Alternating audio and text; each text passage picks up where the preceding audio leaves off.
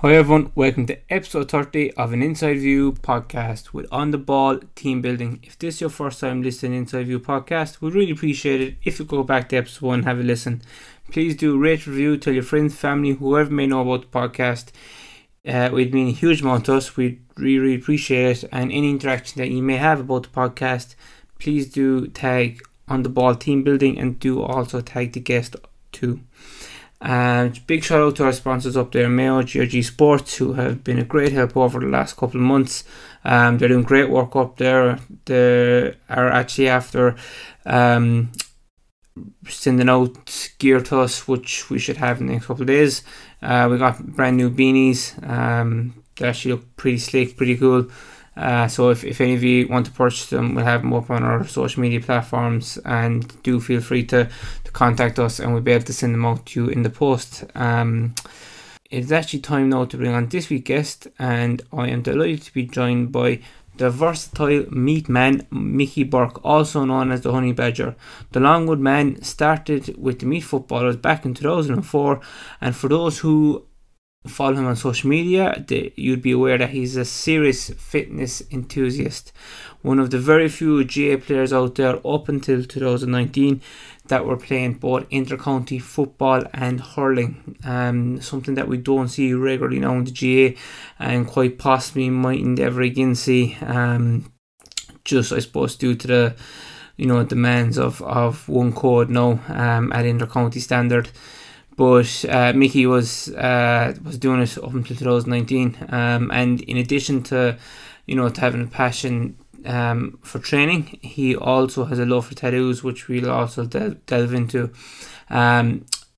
Mickey Burke also runs his own family pub in Longwood and sells merchandise too, such as hurls, tops, gloves, and much more.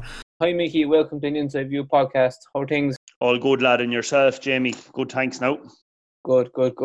How has the last 8 or 9 months been for you, from a personal perspective and, from a business perspective? I suppose it's been challenging for everyone. Like I'm in the pub game, publican by trade up here in Longwood, so obviously we've been shut for the majority of it, which has been frustrating for publicans. I think we've got kind of a bit of a raw deal on the whole thing, but I don't want to complain too much, because it's been, it's been a pandemic and it's been a challenge for everyone. So I still think we could be allowed to open and have the right to trade. But from a personal point of view, I suppose initially kind of enjoyed the lockdown. There was a little bit of a novelty to it, and we got good weather. But after a while, you kind of you enjoy. You miss out on little things like socialising, going for a coffee and little things like that. But as regards training, nothing really changed. I've always kind of enjoyed doing a little bit on my own, and that didn't really stop me. I kind of ploughed away on my own anyway. And did you always have that gym, that makeshift gym that you do your work in, or was that something you kind of developed as a result of the lockdown? No, it was probably something, to be honest, I built up during the lockdown. I would have always been going to gyms from a relatively young age, and then when something is taken away from you, you realise how much you miss it. And I couldn't get to the gyms, and I kind of said, God, originally when I heard that the gyms were closing, the club were very good to me, Longwood, my club, and gave me the barbell and weights, and kind of set that up out in the yard. But I ordered a few bits and pieces on the internet and cleaned out a shed and got it going fairly quick. And thank God I needed it, or I'd go cracked otherwise. And how did you find motivation? Like, did you find it hard to motivate yourself to go out, we say, to the shed rather than going to the actual gym? Because sometimes when you're going to the gym, you have that mental switch that, look, I'm driving, I'm going in the car. Do you find it more difficult to walk outside and go training? Honestly, no. I've always been, I suppose, a little bit of a weirdo when it comes to training, and I've always enjoyed training hard. Motivation has never been a problem for me, for whatever reason. Why that is, I suppose I didn't know if the season was going to kick off again after the initial lockdown. So I was just trying to tick over and keep fit. going out to the gym, doing my gym sessions. I actually probably trained harder during the lockdown. I probably went a bit too mad training. I was going running and I was cycling and I actually probably burnt myself out a little bit. I'd say, and then when I went back into the club scene, I was tired for a couple of weeks, because you probably didn't have that structure. You thought you were doing the right thing by training so much, but maybe it was having a negative impact. But no, motivation wise, Jamie was grand. I tipped away as if it was fairly normal. And how's the sportswear business going? That's something you kind of really got on the internet, per se, during lockdown, was it? Or was that just before lockdown? Yeah, like the sportswear is going grand. I was reluctant initially to go down the route of socks and just tracksuits, because I felt there was a lot of lads doing that. And again, I like being a bit different. I always try to be a bit different and be my own man. And that's when I came up with the retro jersey. That was in my head for a good while, in Meath. So I went ahead and I did that. I did the blackout gloves, which I kind of like, the blackout idea was kind of, solid, dependable kind of idea behind that, with the colours and everything. So they've been going good. And then I've broken out a little bit now into hurls and slitters, and want to do footballs as well. So I'll never say never to the tracksuit thing, but online orders have been going well because people can't get to shop. So it's been, people need to get gloves and need to get hurls and little bits and bobs and presents. And so it's been going good, Jamie, thank God. It's nice to have that on the sideline as well.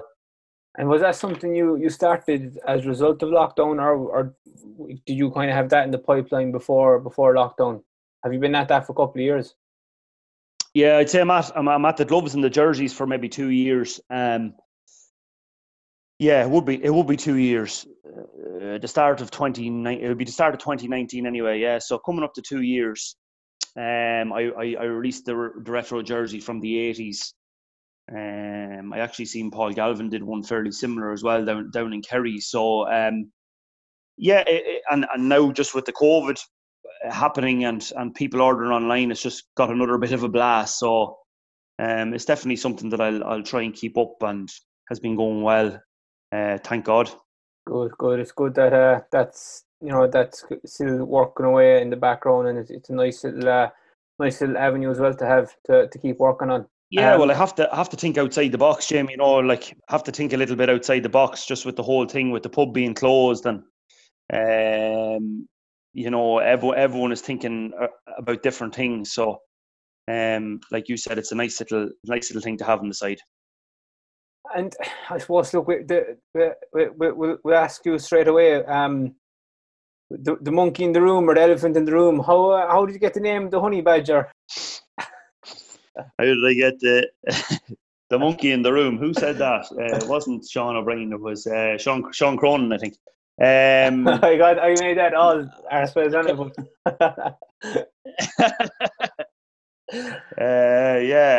It's the elephant in the room. The elephant, I made a hymn to that.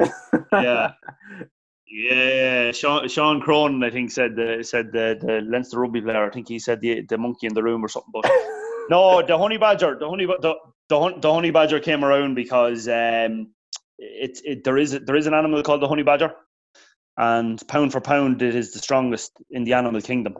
It fights spiders. It eats snakes. It takes on all comers.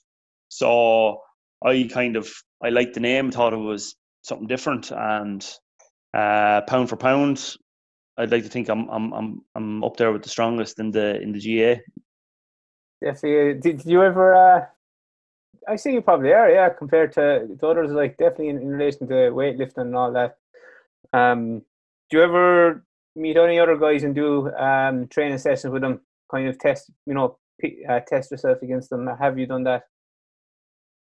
No, but I'd love to. I'd love to call out Cian Healy or a few of the boys and do a squat, a bench, and a deadlift or something like that.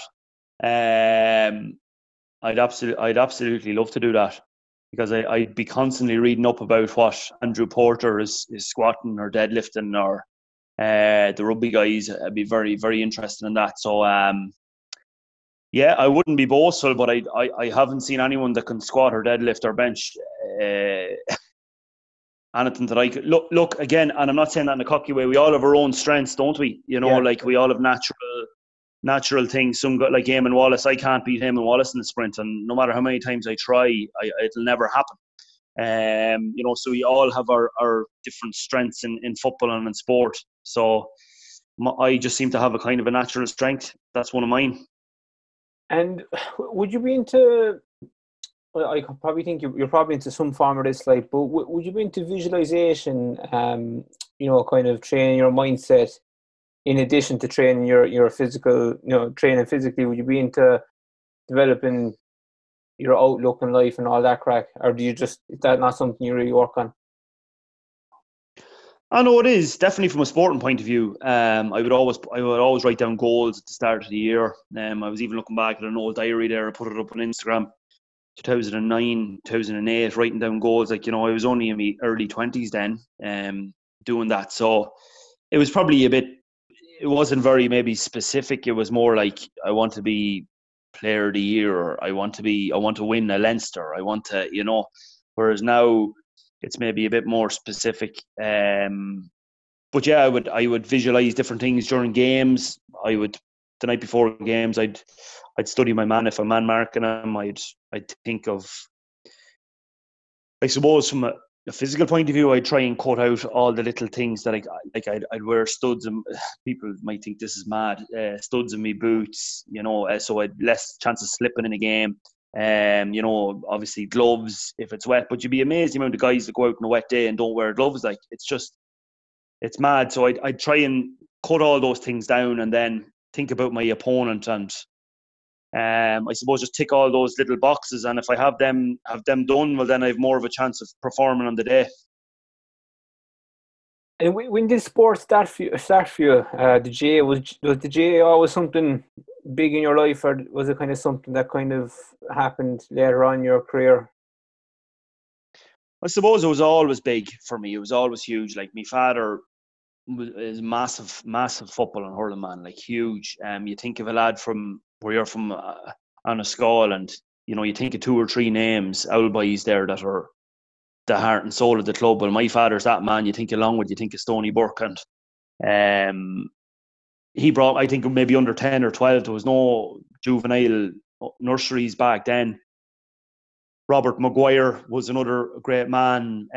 Jerry Ennis, Darren Maguire, a cousin of mine, took us over then in latter years. But great club men that preached the game and taught us the game. But I didn't know it really at the time. But yeah, I was always going up watching Longwood training and going to games and Meath games. My father still wouldn't miss a game, even to this day. He hasn't missed an All-Ireland final, I think, since 1957. Football final. He's been to every single one. Well, he actually won't be going to this one, but he's allowed that little blank. So he's football mad, and yeah, huge love for me area. Born in the middle of the village, like, so you couldn't get away from it. And I suppose, you know, when you're brought up as well in that you know, that bar publican setting, you're meeting people constantly all the time. You have old guys coming in, passionate about the GAA. You know, naturally, I suppose, your love for the club and for football was grown from a young age. Oh, huge, yeah, massive. And like, my mother is the primary school teacher in Longwood. She taught me in baby and high infants. She did her whole stint in Longwood National School, and she taught me. So you'd walk down with her to school in the morning, then, you know, like, back up to the pub. We live upstairs above the bar, so the boys coming in having the crack and talking about Longwood, talking about football. But I was a shy gossin, like, I you know, I didn't touch alcohol until I was about 21. I was very shy on that front. And again, working behind the bar can be a nervous thing for a young fella as well. You know, you can be quite shy. Boys are shouting at you with a few pints on board, and you don't know what way to react because you've never had that experience. So it was character building, though. At the same time, it was character building, and I really had a great upbringing in a small village. And then you farm as well, because I see on your stories there you've been moving cows and things. Do you have a farm as well? Yeah, we do. Yeah, we have sucklers, and we have sheep as well. So you'll be pulling and dragging out of them. We had a lot more sheep years ago. We probably had maybe 400 sheep or 500 sheep. This is sheep country up here in Meath. South Meath to be a lot more sheep than cattle, or than dairy. But yeah, Dad obviously was really interested in farming, and you were talking about the strength thing earlier. I would have been out pulling around sheep and dagging sheep and lambing ewes, and you were training without knowing it. You were the dog being pointed, go here, run after that, run after that bullock, so you know yourself, but you know the crack. Oh geez, the offering, the hassle. It's actually something that I had Mike Ross on there last week, and he touched on that. That farm upbringing is naturally you're pulling and dragging from a young age, and naturally you're building on your strength. I suppose just to give us a bit of an insight into Longwood, I found it fascinating that a number of years ago you were down at junior grade and you went up to the senior grade. Do you want to give us an insight into that transition, that move from junior to senior? It must have been a great time for the club, for a small little village. Yeah, it was unbelievable for the club, really. So, like, Longwood is a hurling area. South Meath, as you look at the map, it's like North Kerry. South Meath is like predominantly hurling. There's a pocket here of neighbouring clubs, and it's mainly hurling. So we would have been a hurling area.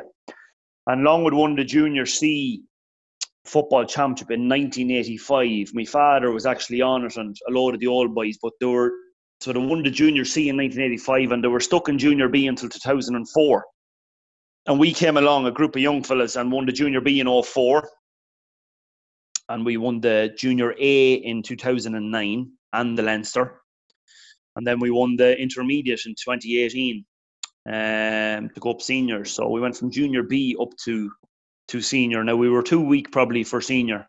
But it was just an amazing rise, I suppose, to senior football. Like, and we were in the 3 relegations before the intermediate final. Like, we were in the last game to survive, or we would have been relegated down to Junior A. So amazing, like Leicester City stuff. Like, it was just mad. It was absolutely mad how we won it, and it was brilliant seeing the smiles on the people's faces in the village. Especially such a small area on the Kildare border, and with so many lads playing both codes. And would there be a big pick? Like, would you have a big pick to, would a lot of people there play football, or would you be lucky to get 20 guys? Yeah, about, and like, when we won the intermediate in 2018, I'd say 13 of them were playing senior hurling as well. 13 out of the 15. We might have had 2 football only, so it was like hurling, football. That's the way we have to do it. Week on week, it's not 2 separate teams at all. It's the same group of lads, and that was always the case in Longwood. You were encouraged to play hurling and play football, and the club would not be predominantly one or the other. We would encourage everyone to play both, as best play both games, especially from kids growing up as well. And what's the structure like there at the moment? Is there a big underage academy structure, or are you kind of lucky to have enough for under 12s, 14s, 15s? We're joined with we're a half parish here. We're joined with Killeen.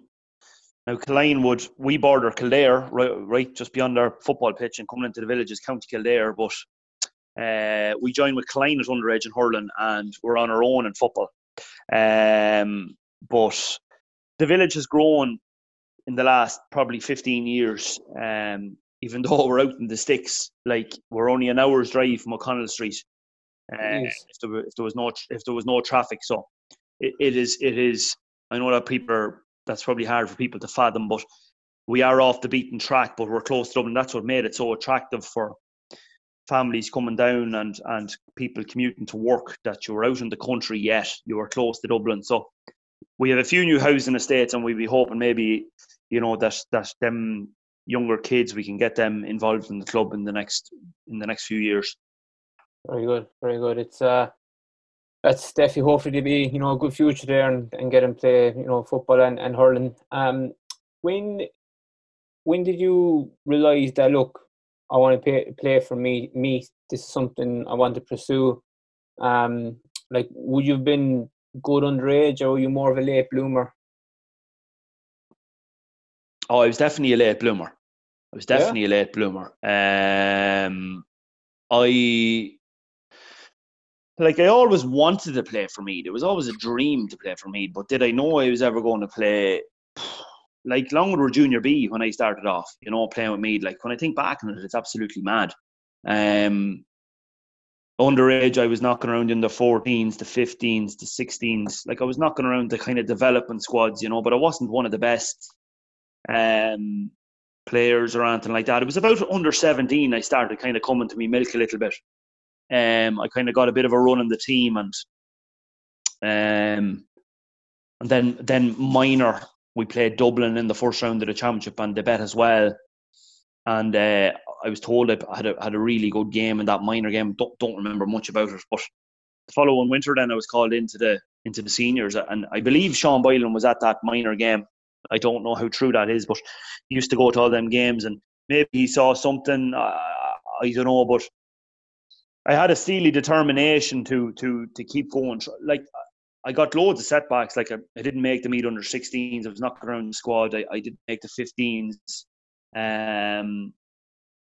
There was an Ireland under 17s. As I was saying, with the Meath under 17s, I started doing well, and then I got called to a trial, and I got for the Ireland under 17s, and I didn't make that. So I got loads of kicks in the teeth, but nothing. I never thought of stopping or giving in or giving up. I was highly motivated. No one trained me to be like that, but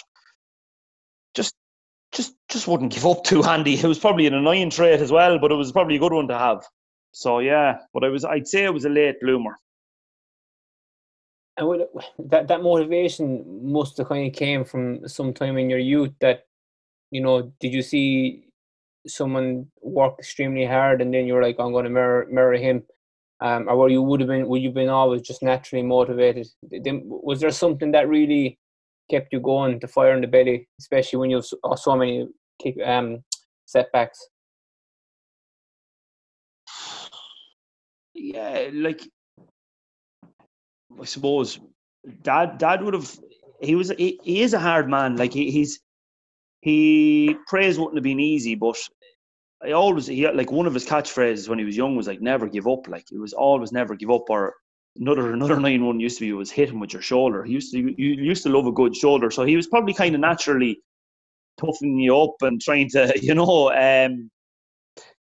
yeah, I must have had it in me. I must have had a little bit of something in me that I wouldn't throw in the towel too handy. And I do think that kids give up too easy now. And I don't mean to be bashing kids, but I do think there is a little bit, if they lose a game or they lose something, we'll go to another sport, or we'll give up, or we won't go training. I don't know why that is. A little bit of that seems to have creeped into the into the world for whatever reason. But I would have always, you asked about sports people, I would have gravitated towards the less fancy guys, or the less I suppose the workers, more so than anything. I don't know why that is either, but I've often thought about that, Jamie. I respected and appreciated the really, really skillful lads, but I loved the guy who would go out and work and give it everything on the field. Who would you kind of looked up to from a young age? Every young fella look up to some player or some person in some shape or form. In GAA, who would you kind of mirrored yourself against from a young age? Maybe probably in your teens. Well, when I was very young, it would have been Darren Fay and Mark Riley on the Meath team, because the two boys were in the full back line, and they were the closest to me in proximity, I suppose, in the county. They were from Trim and Summerhill, so they're about 15 minutes away. So they would have been heroes of mine growing up. They're both from Summerhill and Trim. And as a minor then, 17, I'm Kieran McGeaney. He fascinated me just with his dedication, his gym work, his mental strength, he'd been playing for Armagh for so long and had no success, and yet it just didn't seem to knock a kick out of him. He just kept performing and kept pushing every year harder. And even when I got to meet him, I met him after a couple of Armagh games, and yeah, he was still that. He still looks like he can still play. You know, he's a machine. And when did the gym and say, yeah, well, the fitness probably would have been always there because playing sport, but when did the gym work really kind of become important for you? Because we say back in the noughties, there wasn't much gym work until Tyrone and Armagh kind of came on the scene. I suppose it really kicked off for me when after I broke my leg. I broke my leg 2010. I broke my leg, so the summer of 2010. So it kind of would have been from 2011 on. I really got big into it. I said I'm going to build my body up here and to withstand.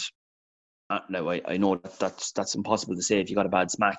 Doesn't matter how much gym work you do, but I was focused on getting my body battle hardened for training and games, and I just really enjoy the gym. I really I enjoy it. I have a nice mix of. Someone said to me before, agricultural strength and gym strength. You know, some boys have one or don't, or the other. You know, some boys, I can see Paul Ricard in there with the me team, right? He's an absolute beast. He can't get injured. He's as hard as the hobs of hell. He's pure farmer. Like, bring him into the gym and he can't bench 30 kilos. Like, he just can't do it. But then you have other guys who are unbelievable in the gym, and they're like Adonises, and then they go out to the field and you give them a little tip and they'll go flying 10 yards. You know, it's all about having that balance, you know. It definitely is something though, that agricultural strength. You know, you'd seen a lot of people from a farm background. They definitely have that. You know, you are right. It is something. It's another edge to add to their play. How do you deal with? You know, it's supposed to be very hard. Like, going to gym is grand. You know, you stick it out maybe 3 or 4 days a week or whatever the case may be. But those days that you don't feel like going, what gets you to go, or what gives you the shoe up the backside that you need? You know, in those difficult days, or when you're getting negative thoughts, you're like, oh, I might as well stay here and, you know, stay in front of the fire. How do you kind of motivate yourself to go during those times that you don't want to go? If you kind of know what I mean. Well, I suppose no, you're right. I suppose it's one thing was probably fear that someone else was doing it if I wasn't doing it. Like, I used to always go training on Christmas Day, still do, and go for a run, or even just in the morning, like, because it's a boring enough old day, do you know what I mean? And you go up and do a bit of a run, and then you're able to enjoy your food or whatever. But everyone started training then on Christmas Day. Everyone started training, and I remember Daley Thompson. He was a decathlete for England. He was an unbelievable. He remembers saying, yeah, everyone was training once on Christmas Day. He ended up having to go twice because everyone now was going on. You know, everyone was training on it. So I suppose the motivation is that someone else is doing it if you're not doing it, and the fear of someone else maybe getting a bit fitter than you. And I suppose the second thing is you always feel better after doing it. There's never a workout that you regret when you go out and you do it, whether it's a blast for 15 or 20 minutes or a run or a sprint. You're showered up and you're ready then. So I've always just had an interest in it, and I suppose for my mental health as much as anything, I enjoy training. Yeah, it's definitely important. It's not from even a physical point of it's not even from a physical point of view. It's a mental point of view as much as anything. And how you found that, you know, at times, look, naturally everyone, look, we all have, it kind of annoys me people saying that their mental health is perfect all the time, because we all have mental health, whether it's good or bad, and everyone has bad days. Everyone can have negative mental health for a couple of hours or for a couple of days. How do you deal with those times? Because I'd like to get insight. How do you deal with those times? And at those times, probably training is something you don't want to do. Yeah, like, it's mental health. It is a huge topic now for a lot of people. So, like I'm saying, I feel better after good food, after exercise, and after getting a little bit of a sweat on. If anyone is struggling, I suppose it's important to talk to people. Thankfully, I haven't had too much. I've been pretty good. I've had a few instances when a lot of it seems to be sport related. Any kind of down moments that I've had, bad losses, or you have a bit of a stinker of a game, and you hear about these forums and what people are saying, and newspapers can be a bit harsh, and supporters can be harsh. You're in a ruthless business in the GA, and people feel like they can have a 80 or 100,000 a week, unfortunately. So, but I just try and stay close to the people that care about me, and just get back on the training field and try and right the wrongs of the previous week. Yeah, it's definitely something that it's probably even become more prevalent now that you have Twitter. You have a lot of people getting bashings on Twitter. I suppose back in the noughties and things, it might have been as big, and it kind of got more and more big over the last couple of years. More. It's I suppose sports stars are easy accessible. And like I was chat any sports star I would chat to, they have got abuse online. Have you experienced anything online, and you're like, I don't know this fella at all? Well, Jamie, I purposely stayed away from Twitter. There was a couple of parody accounts going around to me there for a long time, but it wasn't me. Actually, the Meath County Board rang me about it because your man was abusing Bernard Brogan, and he was saying, I'm going to get you, Bernard, and all this stuff. And they rang me up and they're like, Mickey, are you calling out Bernard Brogan? I was like, no, that must be a parody or something. There was a few young lads in Navan having the crack, in fairness, so you couldn't blame them. It was a good laugh. But no, I'm not on Twitter. I purposely stayed away from Twitter because it's vile.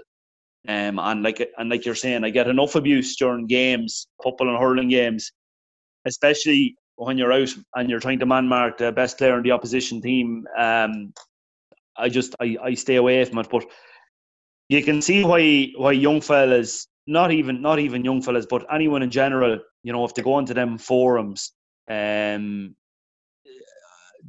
know the Meath one is. I haven't been on it in years now, but I know some of the stuff that's wrote in it is just terrible about guys. It gets very, very personal, and I'm sure it's the same for a lot of counties. So you can see why that would upset a young fella maybe coming in, making his debut, and not even a young fella, anyone. You have to be able to let this like water flow down your back in these instances, but it's not easy when people are giving you hassle. And on field abuse, I say there's a lot of stuff goes on, on the pitch. Would you be the one giving it now? Would you be the one, getting the abuse? I'm not going to say that I never did it, because that'd be a lie. I'd say when I was younger, I was a bit more gobbier, like I'd but now honestly I don't get into it. I don't get into the verbals at all. Because what I've noticed is majority of lads' bark is bigger than their bite, and it's always the quiet ones, So the last 8 years, I don't bother saying much at all. Like I don't get into verbals at all. If I'm going to do something, I'm just going to do it. And do you think that kind of coincides with when you broke your leg about in 2011 and you kind of really knuckled down, do you think that when you knew you were physically and mentally stronger than your opponent, you didn't have to get into that? You were 100% fit. You didn't need to stoop to that level. Yeah, I'd say that's fair. I knew that he would not go to places that I would go to. That's not. He would not do what I would do.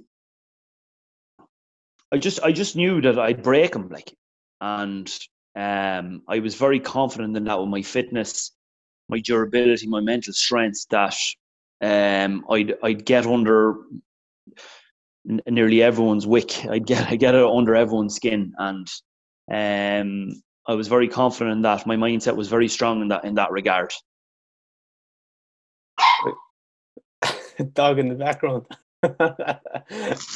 Yeah, we've a couple of new additions here, so sorry if there's a bark. No worries. Just onto the tattoos, no, Mickey. Look, years ago, there was this perception that, look, if you have a tattoo there, you might be a bit rough and all this crap, but thankfully it's a bit more acceptable now.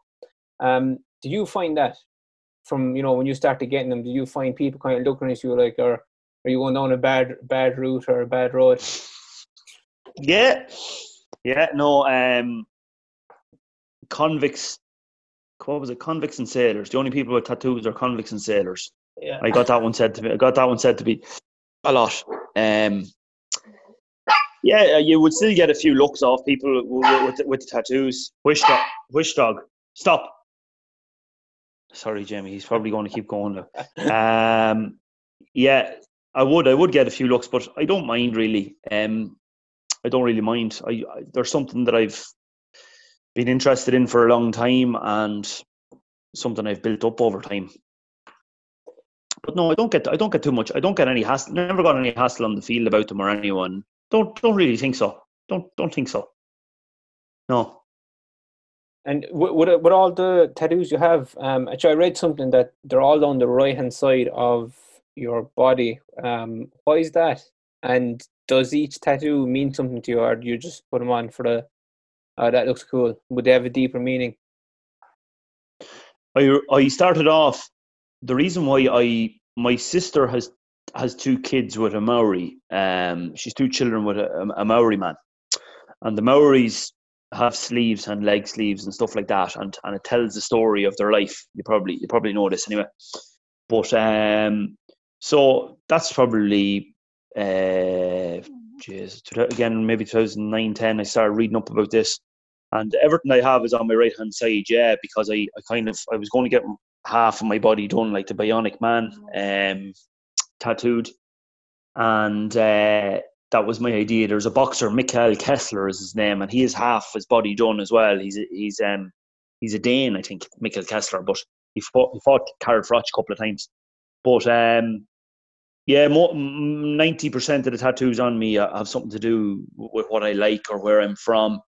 I have St. Michael the Archangel. I have County Meath around my elbow. I have oak leaves here, because Longwood, where I'm from, is Maw Jarvie, an Irish plain of the oak. I have my mother and my father, coffee beans. I like coffee. I've loads of different bits and bobs on me. So a few quotes that I like, Seamus Heaney. So yeah, they're all, my date of birth is in Roman numerals. You forget half them. You don't be looking at your arm all the time. Actually forget how many I have. So, but I really like tattoos. Yeah. Do you have them? Do you have it down half your body, or is it just your arm, or will you have them in your leg as well, on your leg? And I have my shoulder, my arm. I have a little bit on the back of my neck, and I have my whole thigh, my right thigh, basically done. But I have none on my stomach. My whole right arm and hand and fingers. Yeah, a little bit on my neck, and then my thigh and my kneecap was probably the sorest one of the whole lot. Of all the tattoos I've got done. What was the hand like? Very sensitive. The hand was grand. It was very similar. My fingers were it was a bit different, I suppose, but not as sore as the knee. The knee was, I think it's just because of the amount of bone, and it's a very bony area, so I got a rose on my knee to cover it up, and it was very twitchy now. I was sweating during that one. Looking back over the last 16 years, look, I know, you're still playing football and that, and I hate asking people this, but what would you say the highest point of your career to date would have been, intercounty career to date? Intercounty career, God. Yeah, that's a tough one. Getting up to Division 1, I know, like, was huge for the county in 2019. Getting that promotion, that was massive. Um, that was huge. We had a few great individual wins during the championship against different teams. I'd love to say 2010, the loud match, but um, I broke my leg that game, and I obviously wasn't playing. And what happened as well, playing against Kerry in 09, that was more so a disappointment. That semi final of the All Ireland, I felt we could have bet Kerry that day. Thought Kerry were there for the taking, but yeah, promotion was really good, and just the friendships in general that I've made, and with the guys in there, it's I've friends there for life. Like, a lot of good lads in there. Donald Keoghan and Jamie Queenie, Sean Tobin, Seamus Kenny. A lot of lads over the 16 years that I played with, and just having such a long career, which, like, no one from Longwood had really played for me before. So that's what I'm probably proud of the most. I think what I'm going to ask, is probably very important, because a lot of young people, out there wouldn't remember, dual players, because, that kind of something that very few people did over the last couple of years. As far as I know, up until 2019, you were still playing both codes. Would I be right? Quite possibly, yeah. There's not too many boys around the country that would have been playing, I wouldn't think. And how did you find it? Like, would you have been training with the Meath hurlers one night and Meath footballers next night, or how, was there a communication between both managers? I suppose I would have done my majority of me training with the footballers. I would have done the majority training with the football, and then any hurling training that I could have got to, I would have went, and I would have always been at the hurling wall, sharpening up my skills. I didn't need running because the football training was so intense. Gym work, you'd be getting that done here and there, and you wouldn't be doing massive amounts of it during the championship. So, like, the dual thing is, it's certainly not easy. Don't get me wrong, I was very stiff and sore at times, and recovery isn't perfect, but I still believe that it can be done. And probably the main thing against dual players is the fixtures and time. That's probably the hardest thing. A lot of the games are fixed on the same day, maybe not at the same times, but, like, I've absolutely no doubt that the like of Con O'Callaghan from Dublin could play both codes at the moment and play really, really well. He's doing it for Coola in the club champs. Like, and it might take someone like him for people to go, right, geez, this can be done. And I thought it might actually be done during the COVID championship, with it being so short. I thought a couple of more guys might do it, but again, you need two managers as well who are open to the idea and are open minded and have an open mindset to letting lads play the both, because managers want their own piece of the pie a lot of the time, and want the players themselves, and they're not very open to that. Oh, jeez, no, don't go hurling or don't go playing football. Stay with me. So it takes two open-minded individuals to let it go ahead. And just in relation to recovery, there, how you've recovered. Probably, when you're playing both back to back in the middle of championship, it's probably hard to get proper recovery in. But would going into the sea be something for you, or do you ever do that? Yeah, big into the sea, Jamie. Yeah, we're probably an hour away from the sea here, though. But that's one of Sean Boylan's big ones. Like, he would have been fanatical about going to the sea. Big believer in the sea water. If I was closer to the sea, I'd nearly go every day. But we're an hour away from Bettystown here. So, but yeah, I would have always been interested in recovery, even from a young age. Even though I didn't know I was doing it, I wasn't big into eating too much rubbish and food, and I would have always been getting healthy meals at home from my parents, from my mother. Ice baths. If going downstairs and using the ice maker in the pub and bringing it upstairs and throwing it into the bath, that's I can remember that back as far as 05, 06, when no one was or it was only starting.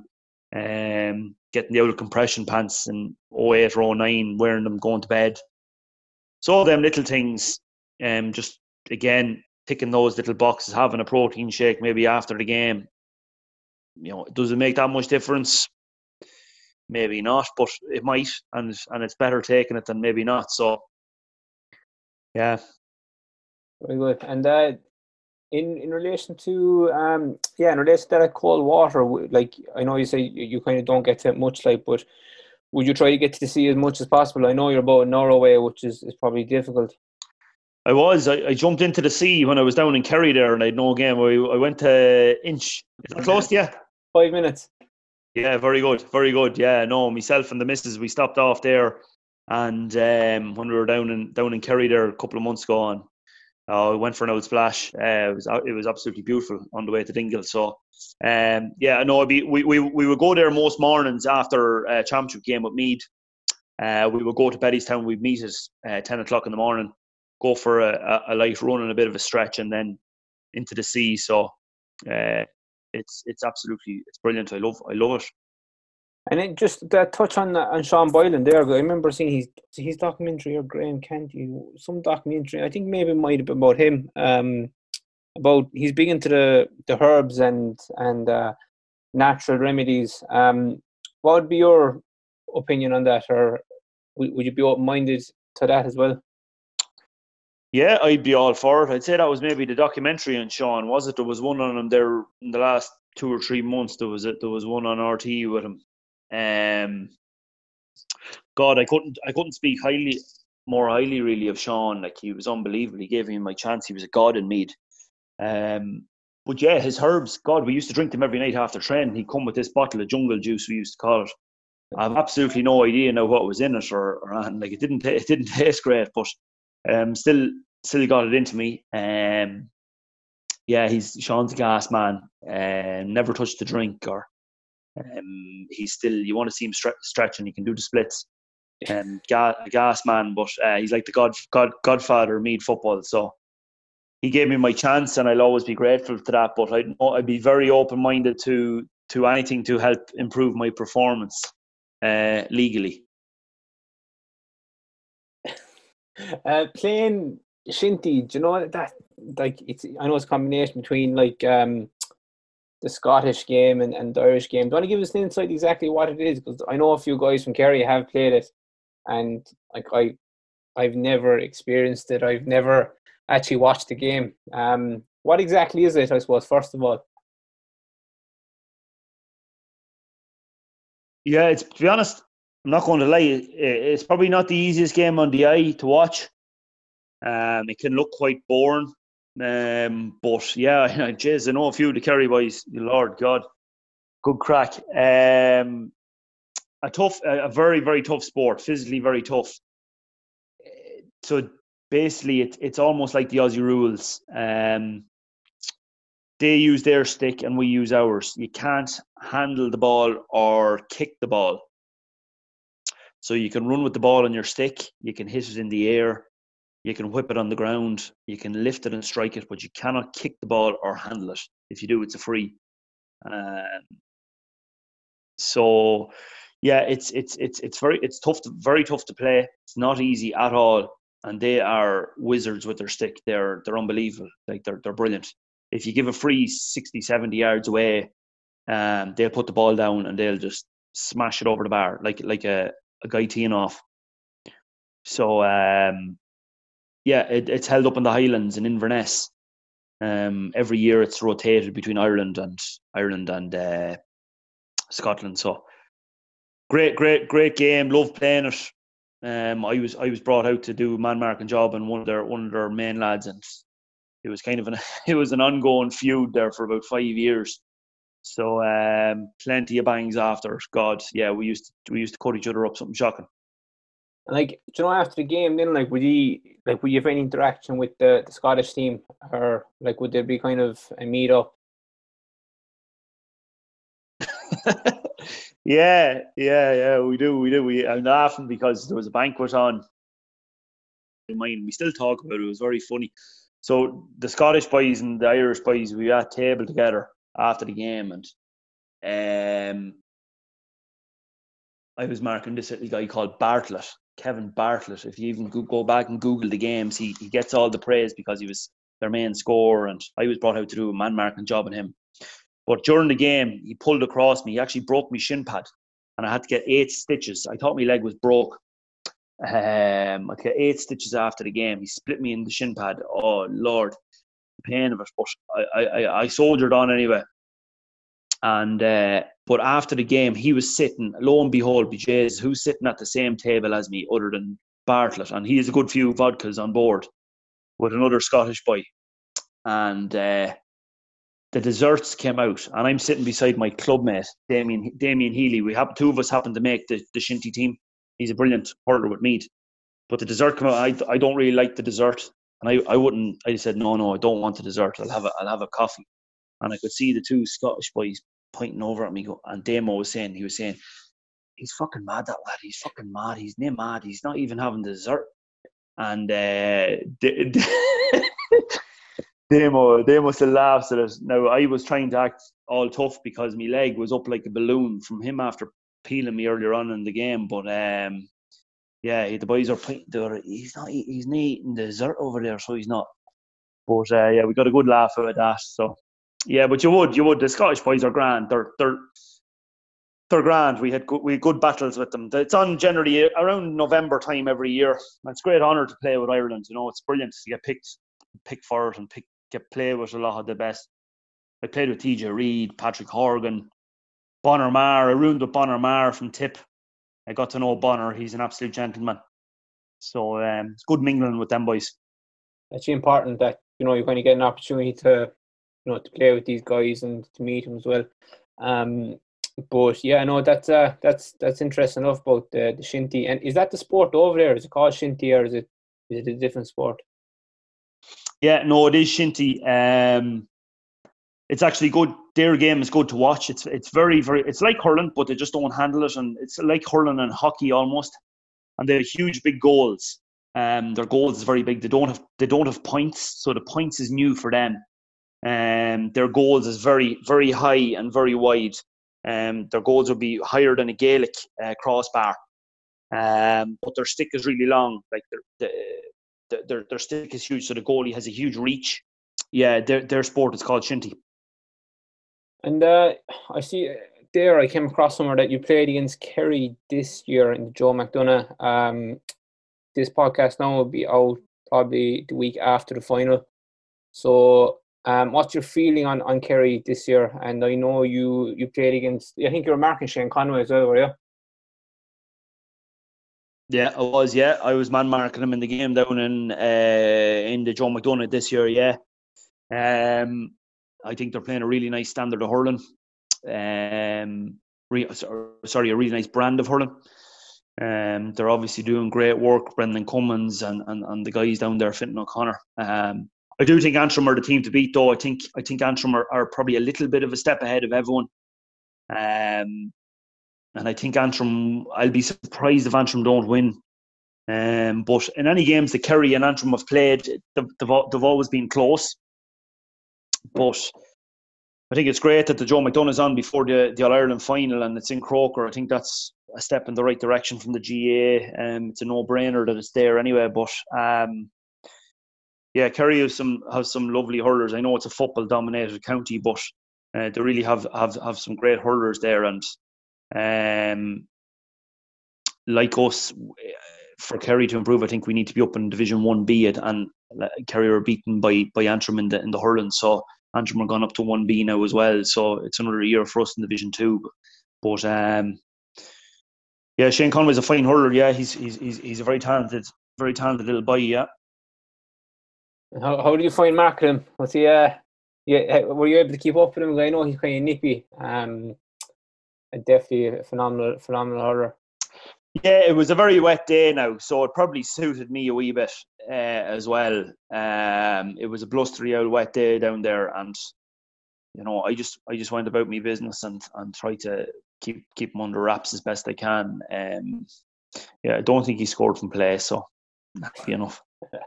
Come here, I've always been thinking about this, and I kind of bounce it off a few people whenever I see him. And look, it's obviously the talk out there at the moment. What do you think needs to be done to, it's probably going to come out wrong now, but kind of to level the playing field in Leinster? Because you probably have a pocket of 3 or 4 teams that are constantly, competing against each other. but then you have Dublin, who are dominating Leinster, and they're arguably dominating the All-Ireland series as well, more or less. What can be done? Well, firstly, I'll say that I'm not going to say it's going to happen anytime soon, but every empire does fall.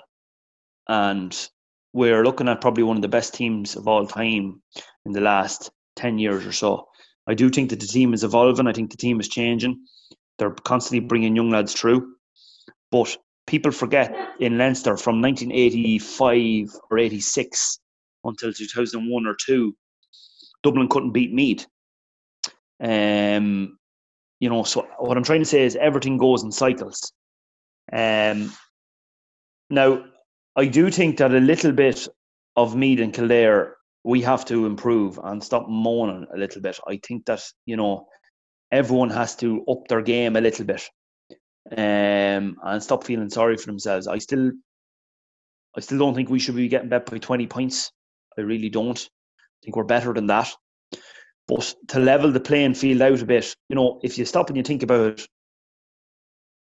the All Blacks are sponsored by AIG.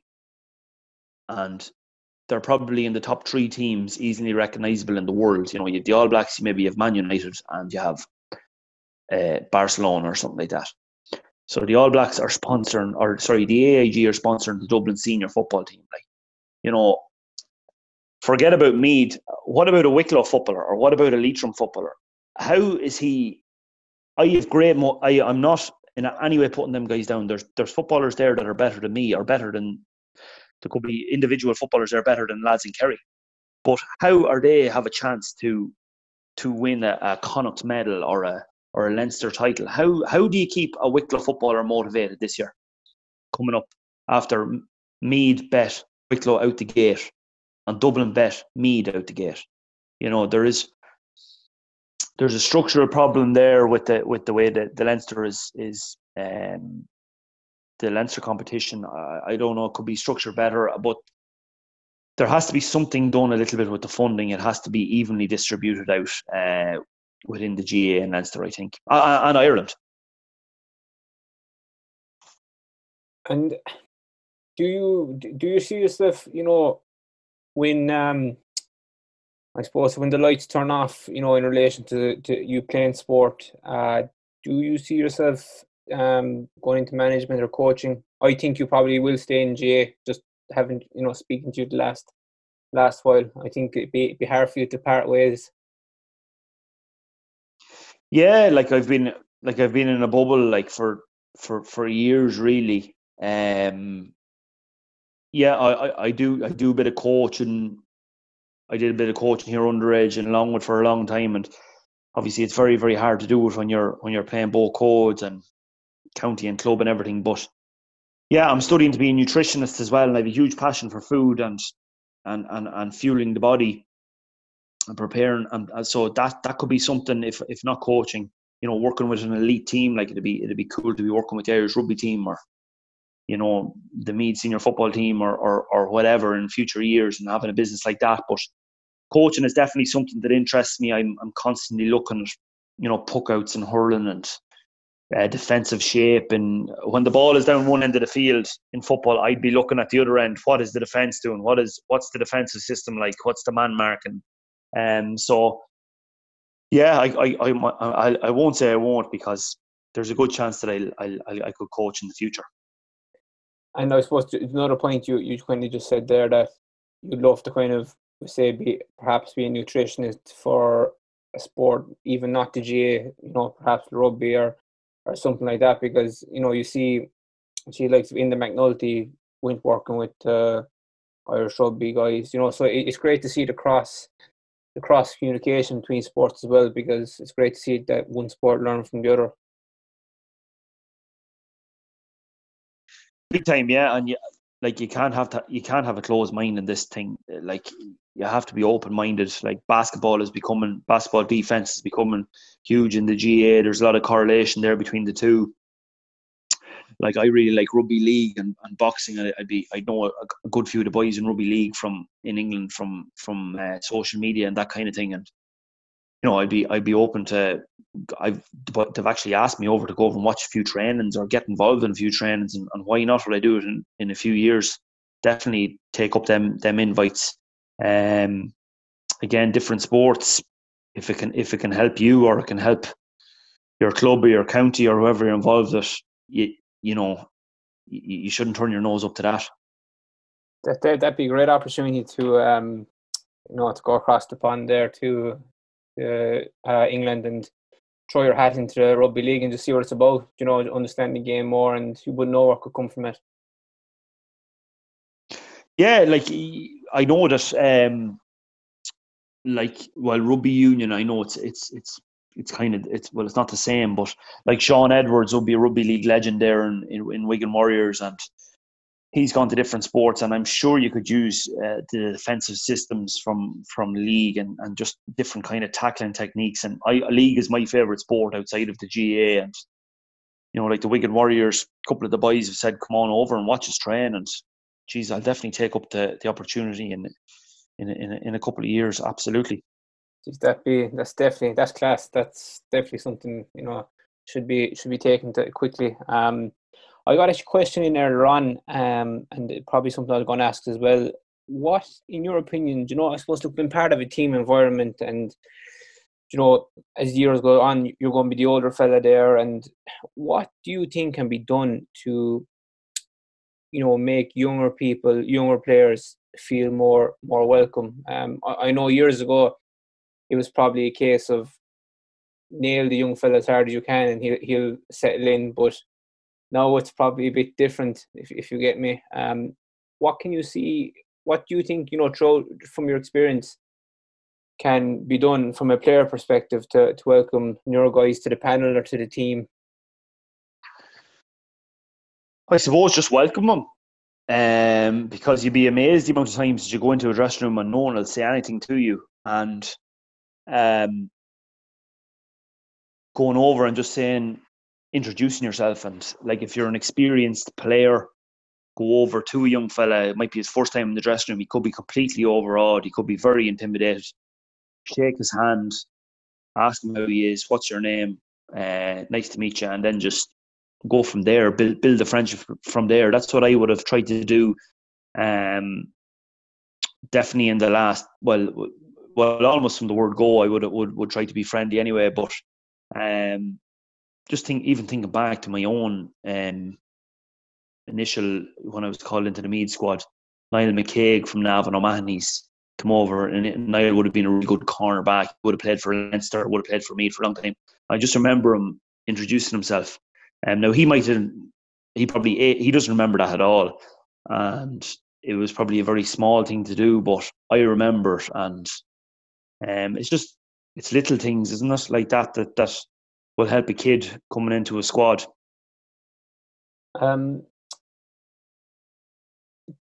How important do you think, you've been a part of a lot of teams now, you've been part of hurling teams, football teams, and you represented your country. How important do you think having a good team culture is, and how do you think culture can be, how it can be improved in a team?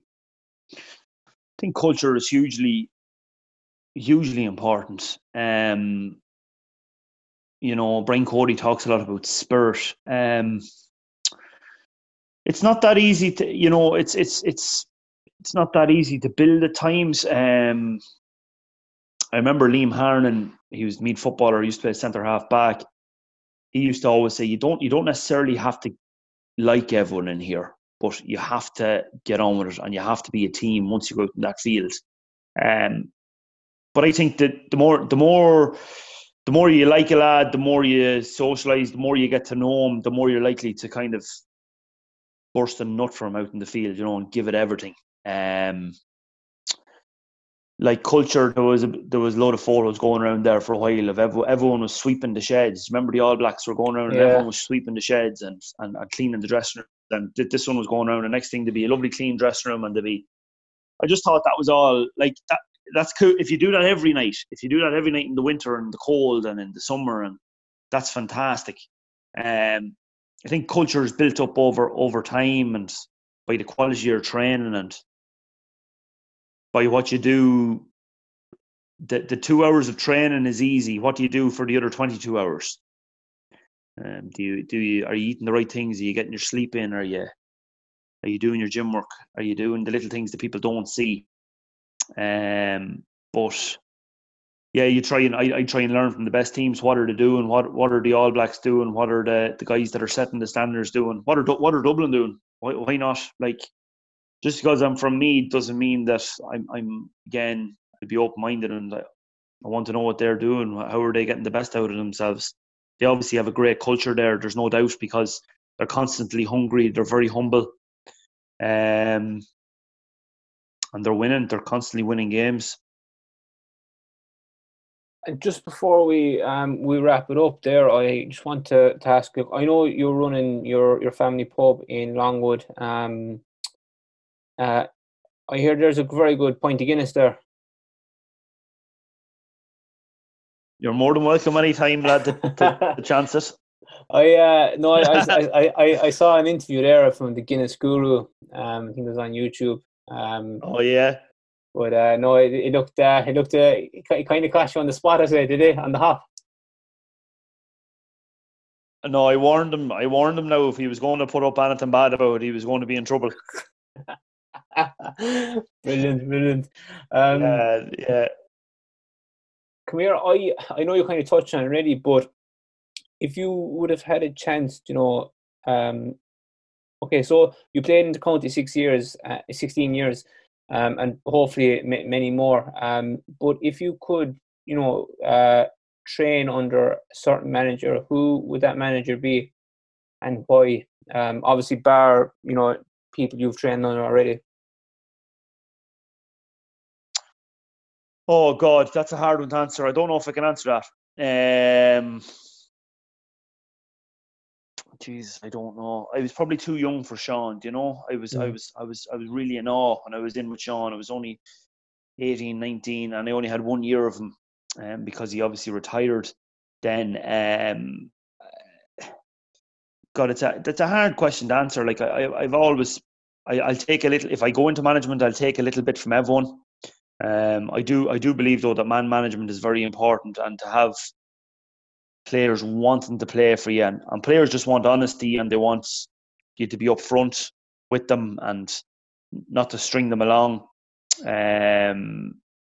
So I think that's a key for manager. I can't answer you off the top of my head who was the one I'd like to. I have good experiences from them all, and tough experiences from them all as well.